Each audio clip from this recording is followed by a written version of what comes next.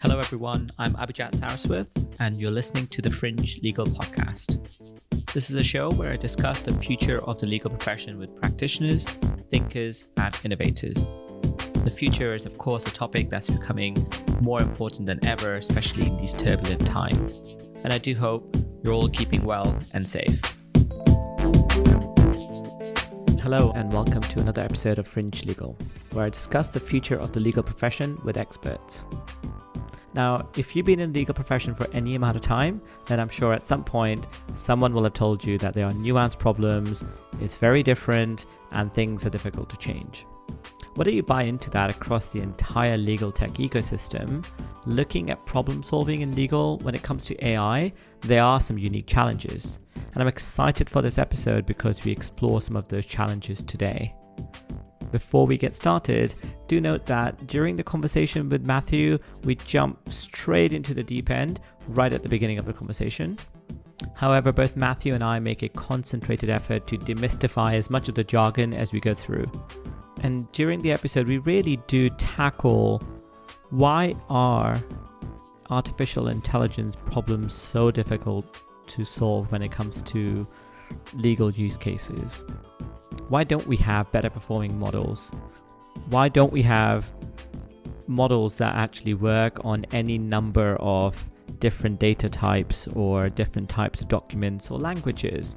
Especially if you look at things like what's happening in the consumer world, or if you look at even other business verticals where things just seem to be much, much further ahead. Why does it feel that the legal profession is still a long way behind? We tackled that and a lot more. Don't promise that we have all of the answers, but certainly we have a healthy discussion into why things are the way they are and what needs to happen to bring about change in the future. Before we dive in, if you haven't subscribed to my newsletter, please do so. As part of the newsletter, I actually provided some additional commentary to supplement this episode, specifically discussing how things like synthetic AI are being used in other industry where there is similar challenge, that of small data sets with little variations. You can subscribe to the newsletter for free at fringelegal.com/newsletter. Now, without further ado, here's my conversation with Matthew. I'm joined today by Matthew Golab, who is the Director of Legal Informatics and Research and Development at Gilbert & Tobin out in Australia. He leads a specialized in-house multidisciplinary legal informatics team that utilizes a variety of data analytics and e-discovery as well as other AI technology tools. Matthew has more than 20 years of experience in the legal technology industry, including two of Australia's preeminent law firms. Matthew, thanks for joining me today. I'm excited to chat legal tech.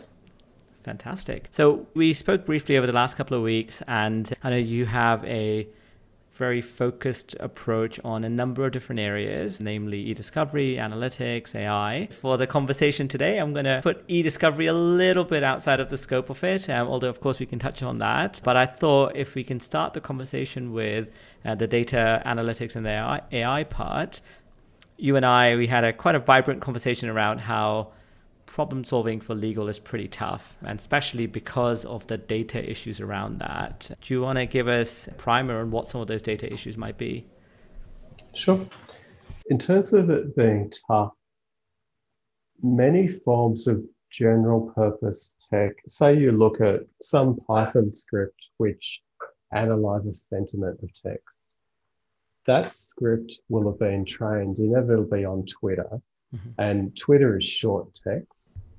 And in legal, it's very lengthy and very dense. And another factor is when text is processed, so in NLP, natural language processing, typically the text is cleaned, filtered, cleaned, lemmatized, stemming, what have you, where semicolons, commas, full stops, hyphens, possibly case, all of this is stripped from the text. And sometimes it's boiled down to not necessarily changing synonyms, but they're trying to conform it to a model. The challenge we have in legal is that language is very deliberate in a legal contract, in a letter output from a lawyer, and for us to have precision in legal, it's very important the position of a semicolon. Secondly, touch very briefly on the density and the length of legal stuff, but you may be dealing with legal contracts that are 300 pages, or you may be dealing with, say, a legal contract 100 pages long, and then there's 4 letters which amend that legal contract.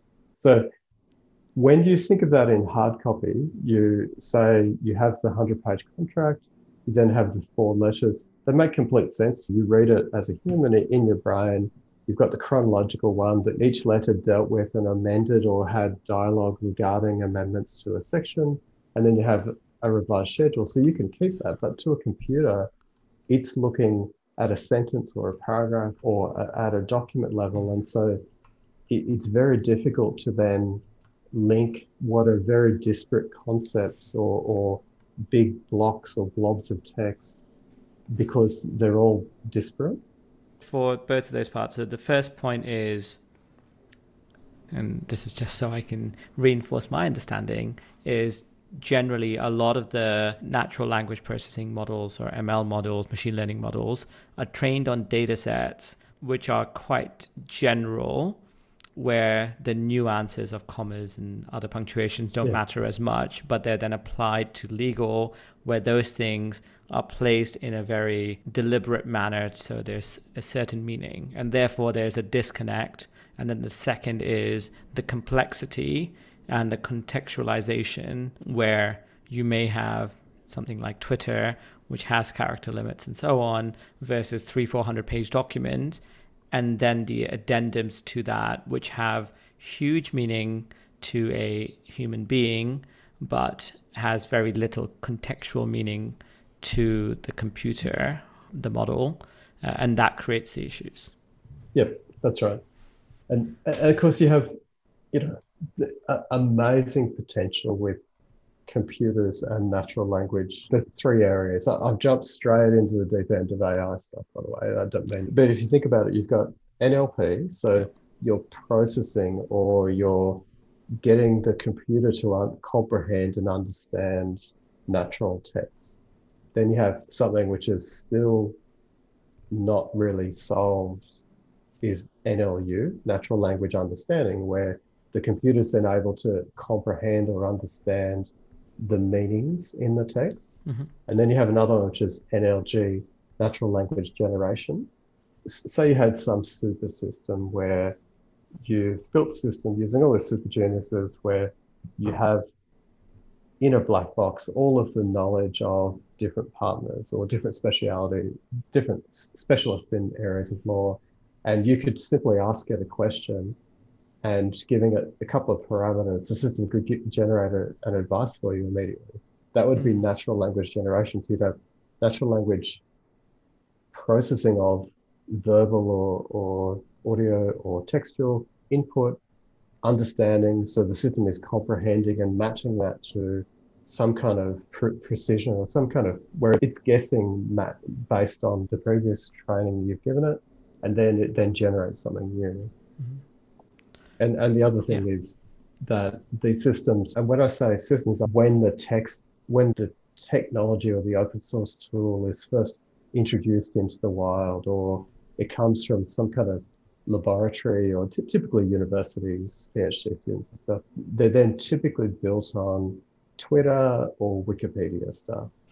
And so you've then got some issues with the assumptions, meaning the scale of textual, like the length of text, and basically can they handle thousands of contracts at a time or thousands of documents. And then you've got the bias that would be within that corpus. So Wikipedia or Twitter or stuff based on news, all of that, they will have certain themes and topics in there so that system based on those tools would be very good if you're feeding it what is content or data that it is familiar, and they wouldn't be so good with stuff that's unfamiliar to it.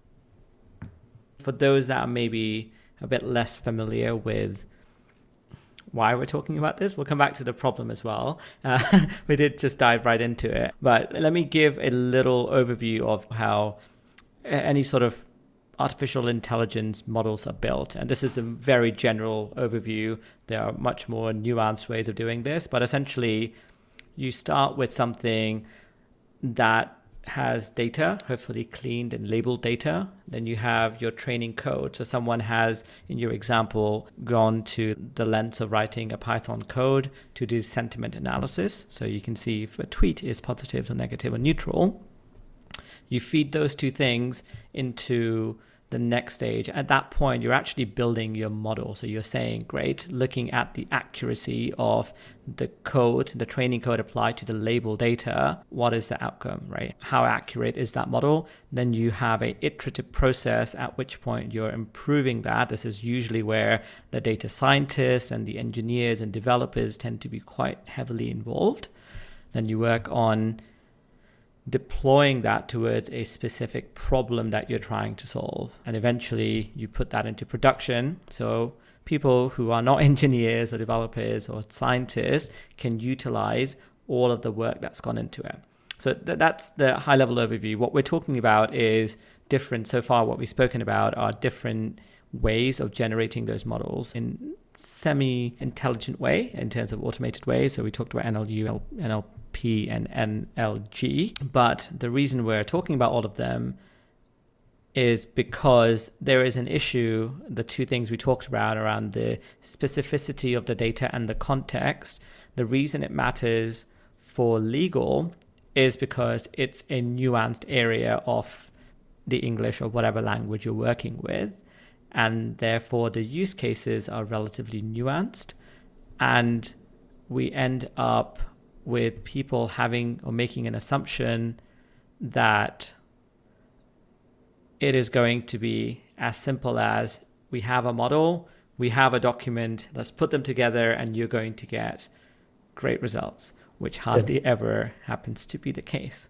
You've got a challenge that lawyers are under significant pressure. So when a client comes to Gilpin Tove or other top tier law firms, they come to us because they have a problem they need us to solve. And we'd like to think that only our firm can solve that problem for them. But they're willing to pay for our services at the rates we charge for our expertise. And so the lawyers doing that work are under pressure to get it right the first time and to be very precise in their work and not make mistakes and try and ensure that they're very, I'm rolling around the same topic of reporting their time basically, but how do you do good work and faithfully record your time and not have lots of extra time that you're not necessarily charging a client for that? And when you introduce technologies into that, there's very little margin for error in when you have a stressed lawyer or you have a big problem. It's a delicate balance as a technologist. When you think there's a great idea that can help them, it's not necessarily received the way you would expect it. To you as a technologist, your tolerance for is it good enough may be, say, at 80%, or you're just very happy it actually didn't fail. But to a lawyer, they just assume if it's going to augment their effort or multiply their efforts, that it will be at least as good as them. They're constantly under time pressure. And so it's a conundrum because you've got to slowly introduce a pilot of any new technology to ensure that you've selected the right parameters that is successful. And with every pilot, sometimes it boils down to wrong timing, wrong subject matter, wrong person, or wrong technology. That until you actually use technology, you just don't know. People can show you all sorts of stuff that looks great because they're showing you the stuff that looks great. But that it's a very different experience when no one else is there and it's 2 a.m. and it doesn't work. Yeah, and an important step I missed out as I was describing the process was post-deployment, especially with AI technologies. But really, for any technology, there is this iterative and continuous process of monitoring, observation, and then you go back to, especially in AI, you go back and correct the model. But part of the issues, as you described it, is as a lawyer, if your risk tolerance is so high that unless it's correct 100% of the time, you really don't have any margin of error for monitoring and correction. And that means that you're stuck between a rock and a hard place where you continuously test on closed data sets, and therefore absolutely right. You end up creating something that's perfect on certain types of documents, but not on real life documents that you needed to perform exactly on. Right. And it may be that the lawyer you're talking to is open to it, but the person they report to, a senior associate or the partner, that person may have had a bad experience. And so it's a subtle, complicated path that you have to go through to constantly improve and somehow unlock people's enthusiasm, their energy to try new things when that energy could have been used in a better way. But you don't know until you try it. So at the moment, and at the moment being the last, let's say 12 to 18 months, maybe a bit wider, there's generally been a high degree of excitement and interest in AI technologies. And I'll be the first one to say I'm not a big fan of using the word AI. It's quite an umbrella term. A lot of technologies that utilize machine learning or NLP or other or deep learning or things like that. Do you find that helps to facilitate the level of interest and patience from the lawyer and the user population in wanting to try this? Or do you find that there is still, and this is my experience, there is a level of hype around this where people's expectations are frankly quite unrealistic because they are expecting the output to be perfect based on what they saw on a demo document that the model was trained on? Or do you think when they try it and they don't get the results, they're generally open to saying, actually, it's getting better, let's feed it more information? There's a constant theme in the broader media and broader society about advances in AI. And there used to be a dialogue for quite a while about threat to, robots taking our jobs. And it seems to have been that the general message that has tapered off a bit, that the robots stealing our work and, automation will steal our jobs. That doesn't seem to be as strong a message. Still there, but I wouldn't say in the general public that's a stronger message. And I would say it's generally positive, yes, that because that general message has been around for a while, it's not as negative, that yes, there's broader acceptance. So it wouldn't necessarily say it's a major influence that things have changed recently. I'm probably a bit too deep, and probably my firm is a bit too deep in we're pretty innovative as a firm. So I'm unable to see how we compare, but I think we do a pretty good job. That's good. So the answer to that question, what was the second question? So the second question was, and again, just based on what you said, it may be a difficult one to answer, but do you find that the level of tolerance is now lower to basically let the continuous improvement play out a bit longer? No, it's more, you have to just carefully curate your projects and pilots and pool of people who you ask. And so you're always looking for kind of the right combination of factors to test something out. Sometimes it may be that the lawyers come to you with, is there anything that can do this? So it's not always us finding things and presenting to lawyers and trying to find a pilot. Sometimes it's, there is a need. Is there something that can help us with it? Yeah, you just have to be careful and also being very frank and open, and everyone going into it acknowledging that you're going to invest effort in this and we'll all try to make it successful, but it may not be successful. So there's two things with technology. There's one of them is, are you investing your time in different ways, but the net result is you have to allocate a certain amount of administrative time in serving the tech so that it can serve you. And I think that's an important point, because there is a front loading of effort with, I would say, probably with most tech that often is taken for granted. And it's a change management piece. So whether it's a training point, training of the models or the human beings or both, whether it's a education piece on this is the kinds of scenarios or workflows you may want to utilize this with,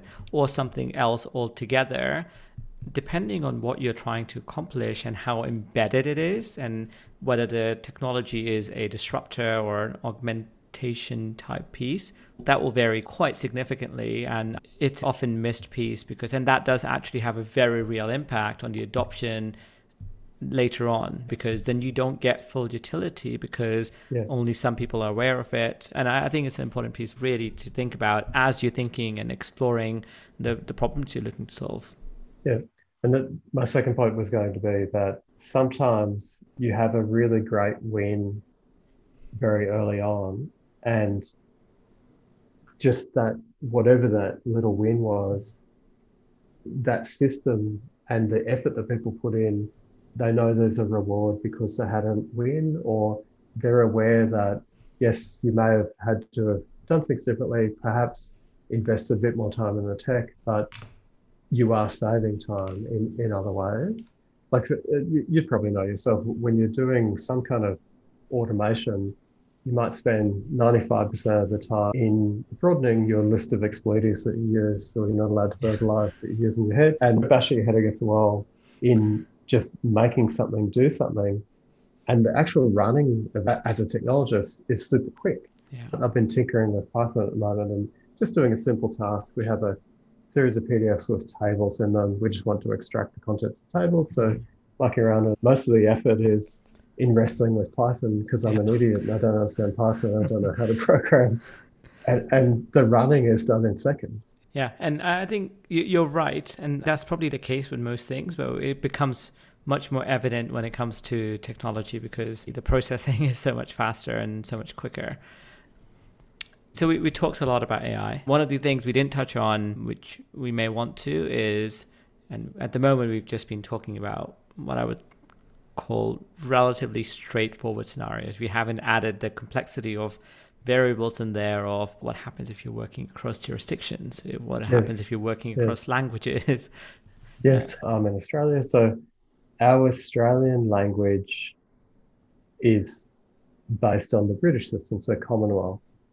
And the concepts, so a British system or a system built in the Commonwealth generally will be aware of, or it'll be reasonably accurate for similar text or similar structures or similar concepts built in there. And multilingual. The really difficult CJK, Chinese, Japanese, Korean, some completely monoglot, I think, as in I'm only Australian, I know no other languages, but when we're dealing with multilingual in eDiscovery, it's you're looking at pictures. Like you have no comprehension what that string of characters is saying, and you can only recognize, say, Hebrew or Italian or German or whatever. You recognize a pattern, and after a while, and someone tells you this means that, but you have no actual comprehension of what that is, and that can be super difficult in how adapted, how flexible a system is in being able to be used in ways, say, the original designer of the system didn't expect it would be used. Because obviously you think of cloud-based software, it's cloud-based. There is no sales. You just click download or you hit upload or whatever, off you go. So that unless it's like geo-blocked where it just doesn't allow you from your IP address or your region, then you can use it generally. So yeah, it can be quite difficult. Yeah. It sounds like one solution potentially to a lot of these is, or the reason we have a lot of barriers here, understandably, but it's because in the consumer world, many of these things are trained on much bigger data sets and they're trained on open data sets, right? And therefore you you can account for variability, you can account for geographies, you can account for languages. You also get things like capture and so on. You get people correcting and therefore making the models a lot more accurate over time. Is that, I assume we're here because, of course, in the world of law firms and other practices as well, it's not just specific to legal. We don't have, right? No, firms don't want to trade essentially what is their IP and open it up to everyone else. Correct. So we have each matter we work on, that corpus or the content in that matter, if it's a dispute or regulatory or mergers acquisitions or whatever it is, that's highly confidential, and you're only going to have the people who are working on that matter with access to that data, and that data has an expiry date. You're doing whatever task it is, and then the matter is over. So you're not going to touch the data again. So there's enormous difficulties for us in how can we tap into these very rich data sources within a law firm or in the broader legal market and improve products. And in some ways, there's probably greater opportunities within a corporate. Like if you imagine, say, a large global resources company or telecommunications or something, right, that there would be enormous swathes of very similar form-based documents that there would be variation over time, but that variation may be every 5 years. Or think about entities that have hundreds of thousands of employees, that there's enormous pools of information that systems could be tailor-made for those corporates. Whereas within a law firm, we may be dealing with each year hundreds of different corporates or clients. And so using a system that is tailor-made, basically, is it a specialist system or is it a general purpose system? Obviously, general purpose, then it does an okay job generally for what it knows. But each client's data is going to be different. So you'll have sector specifics of resources sector, finance sector, where generally there's certain things you can repeat. But yeah, it's quite tricky in that. And then secondly, we've got data is locked generally in the legal sector within law firms, and then in the courts, and so not to criticize legal publishers, but generally information is restricted. So it's basically, but so you can't necessarily go and harvest. If you think of systems out there that harvest Wikipedia, harvest LinkedIn, harvest all sorts of things, and then they're built on open, whether they're allowed to or not. These systems are built on those, whereas generally in legal, that's not the case. Right, you're not going to go and harvest a precedent bank to learn about a whole bunch of things because and it makes sense why that's not possible, because a lot of those companies now are developing their own solutions because, they have some advantages. A, they have large pools of data. B, the data is actually pretty well labeled compared to most things. They know which jurisdiction it belongs to, which types of practice, what kind of document, year, all of those kinds of things. And of course, then they want to commercialize it, which again, there's nothing wrong with any of those things, but it certainly does seem to perpetuate the problem. And I guess it's one of those short-term pain versus long-term gain kind of issues, right? Because if everyone agrees, hey, let's do this, then a lot of the problems tend to go away. But of course, commercially, the world doesn't work that way. So we end up in the tussle. And are you seeing improvements? You've been in the space for 20 plus years, where we are, and just general technological improvements notwithstanding, where we are in terms of how quickly things are improving from from the science and the methodology point of view. Is that improving? So are more people thinking about solving these problems?